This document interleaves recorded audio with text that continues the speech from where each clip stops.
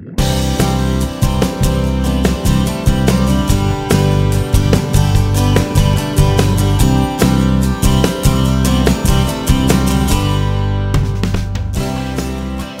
hello and welcome to the Informed Traveler Podcast, a weekly travel podcast show where our goal is to help you become a more informed traveler. And I'm your host, Randy Sharman. Remember Hurricane Maria that devastated many parts of the Caribbean last fall, including Puerto Rico? Well, many of the hotels that were damaged have reopened now. The cruise ships have returned too, which is always a good sign. So later in the show, we're going to get an update on Puerto Rico, where they are open for business and have been for a while. Plus, Amelia Hotels International. We're going to learn a little bit about them in our show today. They have a lot of new initiatives and a few new hotels opening up. So we'll learn about that with Tony Cortizes. He is going to join us. He's the Vice President, Global Strategy for Amelia Hotels International. But to start our show, we are very pleased to have as our first guest, Bill Chalmers. Back in 2002, National Geographic Traveler christened him the world's greatest traveler, and he's written many books, and he founded the Global Scavenger Hunt 15 years ago. He's still the event director of the Global Scavenger Hunt, and Bill joins us now. Hi, Bill. Hi, Randy. Thanks for having me again. Well, we'll try to get as much in as we can in the time that we have here, because we have a lot to cover, I think. First question, I guess, comes to mind for anybody, I suppose, is what is the Global Scavenger Hunt? Oh, the Global Scavenger Hunt, well, it's a lot of things, but it's a travel world championship. It's a blind date with the world. It's a 23-day around-the-world adventure, and it takes place every year in the spring, and this is going to be our 15th year. Well, you make it sound so simple. 23 days around the world, and you call it a blind date for a particular reason, right? That's because anybody that's signed up doesn't know where they're going yet. That's right. It's a giant leap of faith as far as that goes. Yes, we're going to take them around the world. We're going to circumnavigate the globe, and we're going to visit 10 countries, but we don't tell you which countries we're going to. So it's kind of like a magical mystery adventure. Mm-hmm. Well, and it shouldn't be confused with things like Amazing Race. I think a lot of people might get that image in their head. It's not really like that, is it? It's not. We don't make fun of our participants. We don't make them do stunts. We don't make them do silly, stupid stuff. We don't kick anybody off. But it is a competition, and it is an adventure where you've got teams that are doing things that are competing against other teams. So it is a lot of fun as far as that goes. It's a scavenger hunt. Yeah, so I'm going to ask you to expand more. So it's a scavenger hunt. What kind of things? Are they actually objects that we're looking for? Or are you getting a stamp in a book? How does it work? It's a lot of things. You know, we've got a lot of wonderful scavengers we put together. But basically what it is, Randy, is to get people out of their noses stuck in guidebooks, to trust strangers in strange lands, to ask directions, to learn about the cultures, to participate in the cultures, and to really immerse themselves, albeit for short periods of time, in every destination we go to. So in some places it may be about art, in some places it may be about food or markets or about hiking a special trail that takes you to a sacred Buddhist site. So everyone is different in every country we go to. We have many that you couldn't possibly do them all. So you have to figure out which ones you do without the benefit of a guidebook, without the benefit of using your phone. You got to trust strangers in strange lands. So you really have to fly by the seat of your pants and be quick-witted about yourself, hey? You do. You have to have some travel confidence, and you have to have been around the block a few times and feel good about that. And you know, women do really well on our adventure. They're willing to smile and ask directions. Men are more like, I know it's this way, and this is the direction I'm going. So they stumble a little bit because they don't like to follow directions or don't like to listen or ask directions. And so it's very unique as far as that goes. But it really opens up the heart to people, which to me was the way travel used to be. Mm-hmm. And it brings back some romance to travel. So who can and how do you become a part of the Global Scavenger Hunt?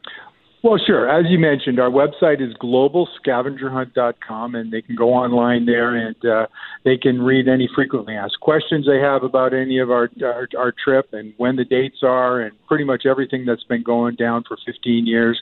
Then they can apply online. Both our office, Pamela and I, both talk to you. We get to know everybody. We interview all our participants because we only take 15 teams of 2, and we want to make sure we have a great cocktail of travelers from around the world. And we do get a really eclectic collection of travelers from around the world. But I think we've had people from over 40 countries participating and going on the trip, and we've been to 85 countries so far. Wow. So are you traveling with this group the whole time, or are you kind of off on your own? How does that work? Yes, we all travel on the same planes and the same hotels, but it's while you're in the destination, you're doing your own thing based on a travel list, a book, a scavenger hunt booklet that we put together. There's more things that you could possibly do, and I do that by design so someone doesn't just think that they're going to complete everything. You really have to figure out on a risk-reward basis, well, we could do these 3 things or these 3 things and figure out your own strategy and really what you like. I mean, we have people that go on our trip that you couldn't catch them going into a museum, whether it's the Hermitage or the Louvre or, some really esoteric museum in the world, but they really like markets. So they don't go to the museums, they go to the markets. We have people that are really into outdoor sports and activities, whether it's kayaking or biking down a volcano mountain, and they love that. And we have some people that really just love to get to know people and love the culture. And so it allows people to make up their own itinerary based on our scavengers. Now, there is a cost, but pretty much it includes everything, including airfare. Like, you don't really have to spend much more after that, do you? That's true. It is $25,000 a team, and I know that sounds like a lot, but we are going around the world for 23 days. We are staying in great hotels, and it does include, it's always more than this, but I always say at least 40% of your meals. And we have great goodie bags for everybody. We get a lot of sponsors that put together a travel package and swag and stuff. So it's a fun time had by all. Mm-hmm. And now, how do you win? You win by completing the scavengers in each destination, and then at the end of it, it's more of a rally than a race. So I don't want you to run around the world willy-nilly. But I want you to do well in each destination. And then the teams that do consistently the best over the 23 days, usually we visit 10 different places, and the teams that do the best over those 23 days, their score will indicate who's the best, and they become the world's greatest travelers. They win a trophy, they win medals, and they get to come back the next year to defend their title for free. Wow. And that's always a good thing. And people really are motivated and love that part of it. Well, like a trip around the world, I think that's on a lot of people's bucket list. So I think this would be a great way to do it. GlobalScavengerHunt.com is the website. You can go on there and find out all the things about it. And Bill Chalmers is the event director for the Global Scavenger Hunt. Thanks a lot for your insight, Bill. Appreciate it. Thanks, Randy, very much.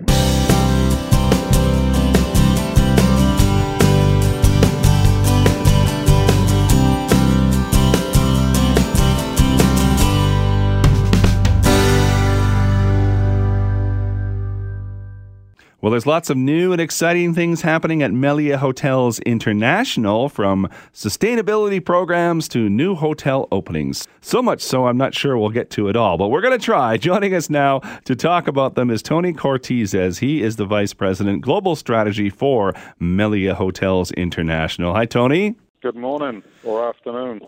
Depending on where you are in the world. You're in the Dominican Republic right now, right? I'm in the Dominican Republic, yes. And I hope you're staying at a Melia brand hotel. Oh, but of course I am. I mean, where else could I possibly stay? I suppose. Well, so I think a lot of people are probably familiar with the Melia brand, but it's associated with a lot of other brands. Maybe you can just sort of give us a background on the Melia brand and the other brands that are under the umbrella of Melia. Yeah, well, I mean, you're right, Randy. We have 6 different brands in the portfolio. Melia Hotels and Resorts is let's call it the mother brand, if you like. It's the biggest of all. We're in, I'm not even sure how many different countries with Melia, but certainly more than 35 countries around the world. But I think the brand that's probably the best known to the Canadian market is actually Paradisus, which is our luxury all-inclusive brand. And I'm actually in a beautiful one-bedroom suite here in Paradisus Palma Real, looking at the new project that's under development to open at the end of the year. We also have Grand Melia, which is our traditional luxury brand. There's about 12 of those hotels. We're opening a couple more one in Shenzhou, China, one in the Maldives. Those open in the next couple of years. But most of the Grand Melias are in Spain. We do have one in Rome, and we do have one in Xi'an, China, which is home to the Terracotta Warriors. For anybody that's interested in doing a really amazing cultural trip to China. And then we have the Me brand, which is our luxury lifestyle brand. Those are personality-based hotels, all about the fashion, the design, and the cool cultural happenings in their different cities. We're in London, we're in Milan, we're in Madrid. We're also in resort areas like Ibiza. So that brand is a really interesting one, and we're opening more of those properties going into the Middle East. We open Dubai next year. We're opening Doha. So that's kind of a fun one that I enjoy. And then we have the Inside brand, which is sort of the opposite to Melia. It sits in the sort of upscale category, but is more of a contemporary lifestyle idea, not into the luxury lifestyle like me, but catering to sort of young business travelers and work trippers as they go and try to experience the city as they're doing their work, as well as in some of the more resort areas. And then in the mid-scale category, we have our Seoul Resorts brand, which is actually one of the original brands of the company, all around the Mediterranean. We've got 70-plus hotels. We do have Souls in Cuba, but it's mainly Mediterranean-based. So well, that's as quick as I could do it. There's lots of hotels to choose from under the Melia brand, and lots of new things happening. So let's start with your new Serengeti Lodge. This sounds exciting. Serengeti is an amazing project. We're very proud. Well, I say proud. We've taken a step forward, and I think a leadership step in the area of sustainability. We've announced the elimination of all single-use plastics by the end of 2018 in all 380 of our hotels in the 43 different countries that we're in. But that's a macro step. But Serengeti is actually a new build project that opened earlier in the year, but it's been built 100% with sustainability in mind. It's located in the Tanzania National Park. A really stunning part of the world. So it's obviously home to safari and all of those amazing experiences that surround it. But the project was built using all locally sourced material, stones, and it was also designed to use the breezes of the savanna plains to reduce the cooling that we need from air conditioning and fans. 45% of the power is generated on property through solar. What I really love about it is how we're working with the local people. So we're working on different levels. We source all of our food locally, but we also work with the community and educating them on nutrition. We work with local schools, but my favorite story is the Maasai tribe, who are the local indigenous tribe to the area, and they provide all the security to the lodge, as well as creating all of the trails in the savannah for the safaris that we do from the property. So it runs as an all-inclusive. It's a really spectacular experience, and we're super excited about it. Mm-hmm. It sounds like a wonderful place to stay. Let's touch a bit on the Paradisus Palma Real. That's the one you're at, right? I am in situ as we speak. Yes, live and direct. We're opening a new phase to the resort. We have the Paradisus Palma Real resort that was built originally in 2005, 2006 when we opened. We added the reserve to the project in around 2009. And now we are adding the Grand Reserve, which is another step up in luxury from the Reserve, that will open in December of this year. It will feature just under 400 suites, 80 square meters is the minimum size, up to 300 square meters, so that's 800 square feet, 3,000 square feet.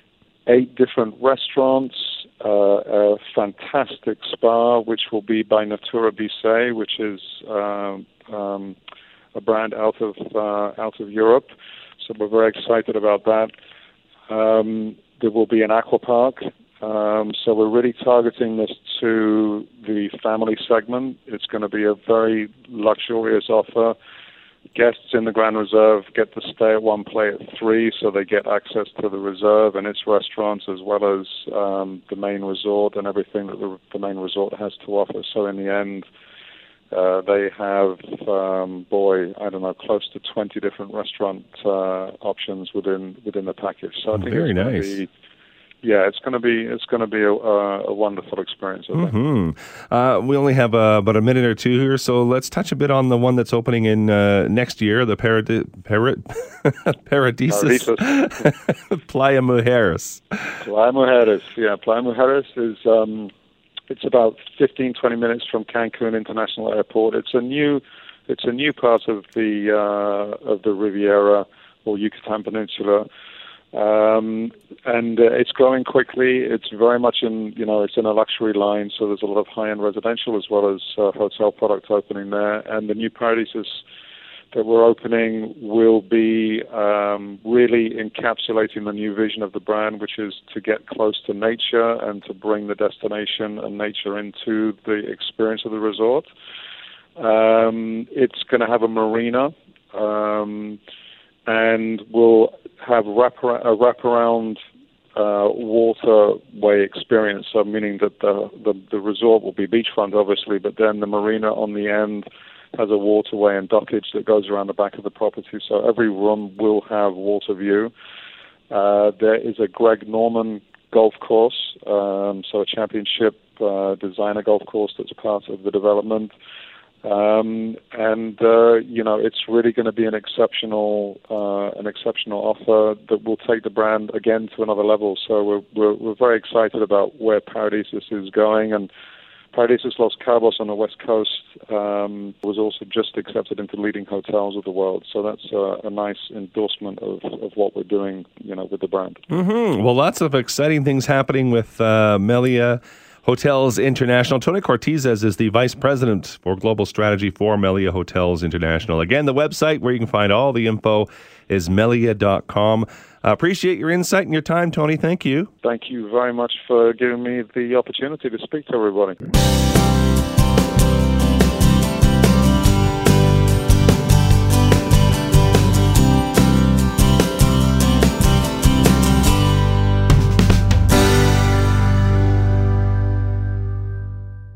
Well, if you remember back in the fall of 2017, Puerto Rico was hit by Hurricane Maria, which devastated most, if not all, of the island.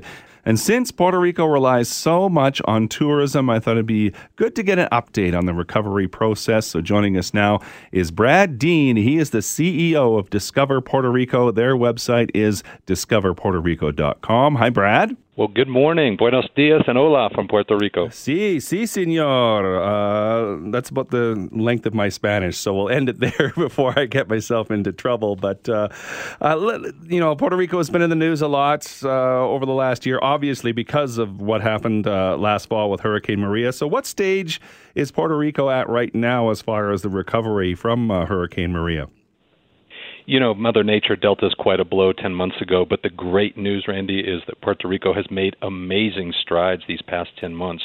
Not only have we recovered, we are ready, able, and eager to welcome visitors back to the island to discover or rediscover all that there is to experience in Puerto Rico today. Well, and I always think it's a tricky thing to say, visit a place like Puerto Rico after they've been struck by a hurricane and they're in the recovery mode, because they rely on the tourism dollars, and yet when you go there, you're using resources that may, be helping elsewhere. So sort of, what are your thoughts on that kind of thing? Well, it was just a few months after the hurricane when the island was able to announce that tourism was open for business. And, of course, that's important for the island because there's no better way to help accelerate the economic recovery of Puerto Rico than to visit. But you certainly want to make sure that we can deliver upon the experience and not only meet but exceed the expectations of our friends from Canada and elsewhere. So there's been a lot of work with our public and private sector partners to make certain that we're not just open for business, but ready and eager to welcome visitors back. And today that's certainly the case. When you look at the cruise industry, it's incredibly promising what's happened there. It was opened, the San Juan port was open just about 2.5 weeks after Hurricane Maria. And just in the first half of this year, we've hosted more than 600,000 cruise passengers, which is an increase over the same time last year. But the best news of all is we've got 14 vessels serving the port today and 4 new cruise ships home porting for next year. And today we offer 119 cruise shore excursions for travelers to enjoy. And we've seen similar success with air access, making it easier to get back to the island now than it would have been shortly after the hurricane. So we've really been pleased and frankly impressed with the pace of recovery that's happening a lot more quickly in Puerto Rico than other destinations that have had similar incidents that they've had to deal with. Mm-hmm. Well, being a former cruise person, I can recall with great amazement when you sail into San Juan. It's quite a spectacular sailing in there. And I always say when the cruise ships return, that's always a good sign. So those are two things on the radar there. But okay, if you're planning a trip, let's say either by ship or by air, give me some of the highlights of what a trip to Puerto Rico would entail. The great thing about Puerto Rico is there's something for everyone and every budget. If you're looking to just relax and unwind, you can soak in the warm Caribbean sun while laying on one of our soft sandy beaches. Follow that up with a leisurely stroll through the historic Old San Juan. It's 500 years old, so lots of history and rich heritage there. And then maybe follow that up with a visit to one of the best-kept secrets in the island, our Contemporary Art Museum in Santurce. If you're looking for more of an adrenaline-pumping experience, you can surf the waves at Rincon or ride El Toro Verde, one of the world's largest zip-line experiences. Or then perhaps go visit one of the islands off the island, like Culebra and Vieques, which hold lots of untold secrets and wonderful experiences. And for some people, they just want to experience the rich natural beauty of Puerto Rico, perhaps hiking through the rainforest, El Yunque, or maybe visiting one of the 3 bioluminescent bays that light up at night. Puerto Rico is one of the few places in the world that you can see that. Or maybe enjoy a horseback ride along the shores of the Caribbean. And regardless of what you do, you always want to follow it up with a great Caribbean dining experience and maybe listening to some of the local musicians practice their craft with salsa music or some of the other rich heritage that our art community offers to visitors as well. Mm-hmm. Well, there's lots, as you mentioned, to see and do. It always starts to me in San Juan, though. That's sort of where the jumping off base is for most people, right? Well, San Juan is the hub of activity, and of course that's where most of the people flying in or cruising in land. But of course we have ports on the southern part of the island and also airlines in Ponce and Aguadilla. So if you're looking to come to Puerto Rico, whether you're cruising or flying on an airline, San Juan is probably where you'll start your visit, but you certainly don't have to limit it there. There's so much to do and experience throughout the island. And I think what's most amazing about Puerto Rico is every time you come back, you're always bound to find something new. Mm-hmm. Well, named one of the top 10 cities by Lonely Planet, San Juan. So it is a spectacular city. Like I say, I recall sailing in there, and there's the old fort that sits there that you sail by, and it's really spectacular. Oh, El Morro is one of the most visited attractions, not only in the island, but I think in North America. And centuries ago, it was a gateway to the Western Hemisphere. Today, it's a must-see attraction, one of the largest fortresses in North America, and it too offers a lot of history and stories to tell, and provides a great view as you look out into the ocean from Old San Juan. It's an experience that you certainly want to enjoy every time you come to the island or return. Is it easy to get around the island? How big is the island, by the way? The island is 100 miles wide by about 35 miles wide, and so it's an easy island to traverse and get back and forth. Many people will stay in the San Juan area where we have most of our hotels, and then drive or perhaps work with one of our local DMCs to go out and visit other parts of the island. Mm-hmm. Although we do find a lot of visitors like to spend their evenings out about the island, maybe experiencing some of the great entertainment, the great cuisine, and staying at some of the lodging properties outside of the main area. And one of the great recovery stories for us us after Maria is that we have 132 lodging options open today. That's nearly 11,000 rooms currently available. But the best news is we've got 4,200 more rooms that are going to be revamped and refurbished coming online soon. And even better than that, we'll have 3,800 new rooms coming online in our pipeline over the next year. So it's not only more lodging, but bigger and better lodging, and something for every taste and every budget. Any events that are coming up in the fall and the winter season? Puerto Rico hosts hundreds of events. Some are larger than others. Some are a little more better known, perhaps, than others. But all throughout the island, there are great events that showcase the rich heritage, the music, the culture, and, of course, the cuisine. The best thing to do is plan your vacation and look for those events that are coming. And whether you're staying in the San Juan area or traversing out throughout the island, you're bound to find great local events. And oftentimes, the events themselves bring entertainment that you might pay to enjoy elsewhere, and oftentimes it's free or at a greatly reduced price here. So you definitely want to pay attention to the events that are going on while you're visiting the island, because they too offer a lot of entertainment value. We only have a couple of minutes here, but you failed to mention one word that comes to mind when I think of Puerto Rico, and that's rum. Well, we, of course, are the world's birthplace of rum, and if you're in the San Juan area, you can take a tour of Bacardi. That also is one of the most visited attractions. So if you want to see the artistry in making rum, but rum is part of the experience. And, of course, you match up the rum with the beaches, and you have got a great vacation experience that you'll be able to tell all your friends and family about when you get back to Canada. That's for sure. And you take a couple of samples back, too, by the way. I know that the Bacardi Rum Factory will be number one on my list, but if someone's going there, do you have a favorite spot that you would recommend or you like to go to a lot? Well, I met my wife in Luquillo. It's one of the most special places just outside the metropolitan area. But you have extraordinary art and culture in Ponce, great seafood in the western part of the island in places like Cabo Rojo. And I think when you get into the center part of the island, places like Orocovis and El Yunque offer a lot of unique, unparalleled experiences. No matter where you go throughout Puerto Rico, you are bound to enjoy yourself and experience something that you won't experience anywhere else. Anything I missed? Do you want to add? No, I think the great story is that there's no better time to discover or rediscover all that Puerto Rico has to offer. We're ready and eager to welcome our visitors from Canada back to the island, and now is the perfect time to visit and help accelerate the economic recovery that's well underway. Brad Dean is the CEO of Discover Puerto Rico. The website, again, is discoverpuertorico.com. I appreciate your time, Brad. Thank you. Thank you. And that's this week's Informed Traveler podcast. I want to thank you for listening. If you like what you hear, take a minute, rate the show, leave us a review, tell a friend about the podcast, and if you want to drop me a line, my email is randy@theinformedtraveler.ca. You can also like us on Facebook at facebook.com/informedtraveler, or you can follow me on Twitter @informedtraveler.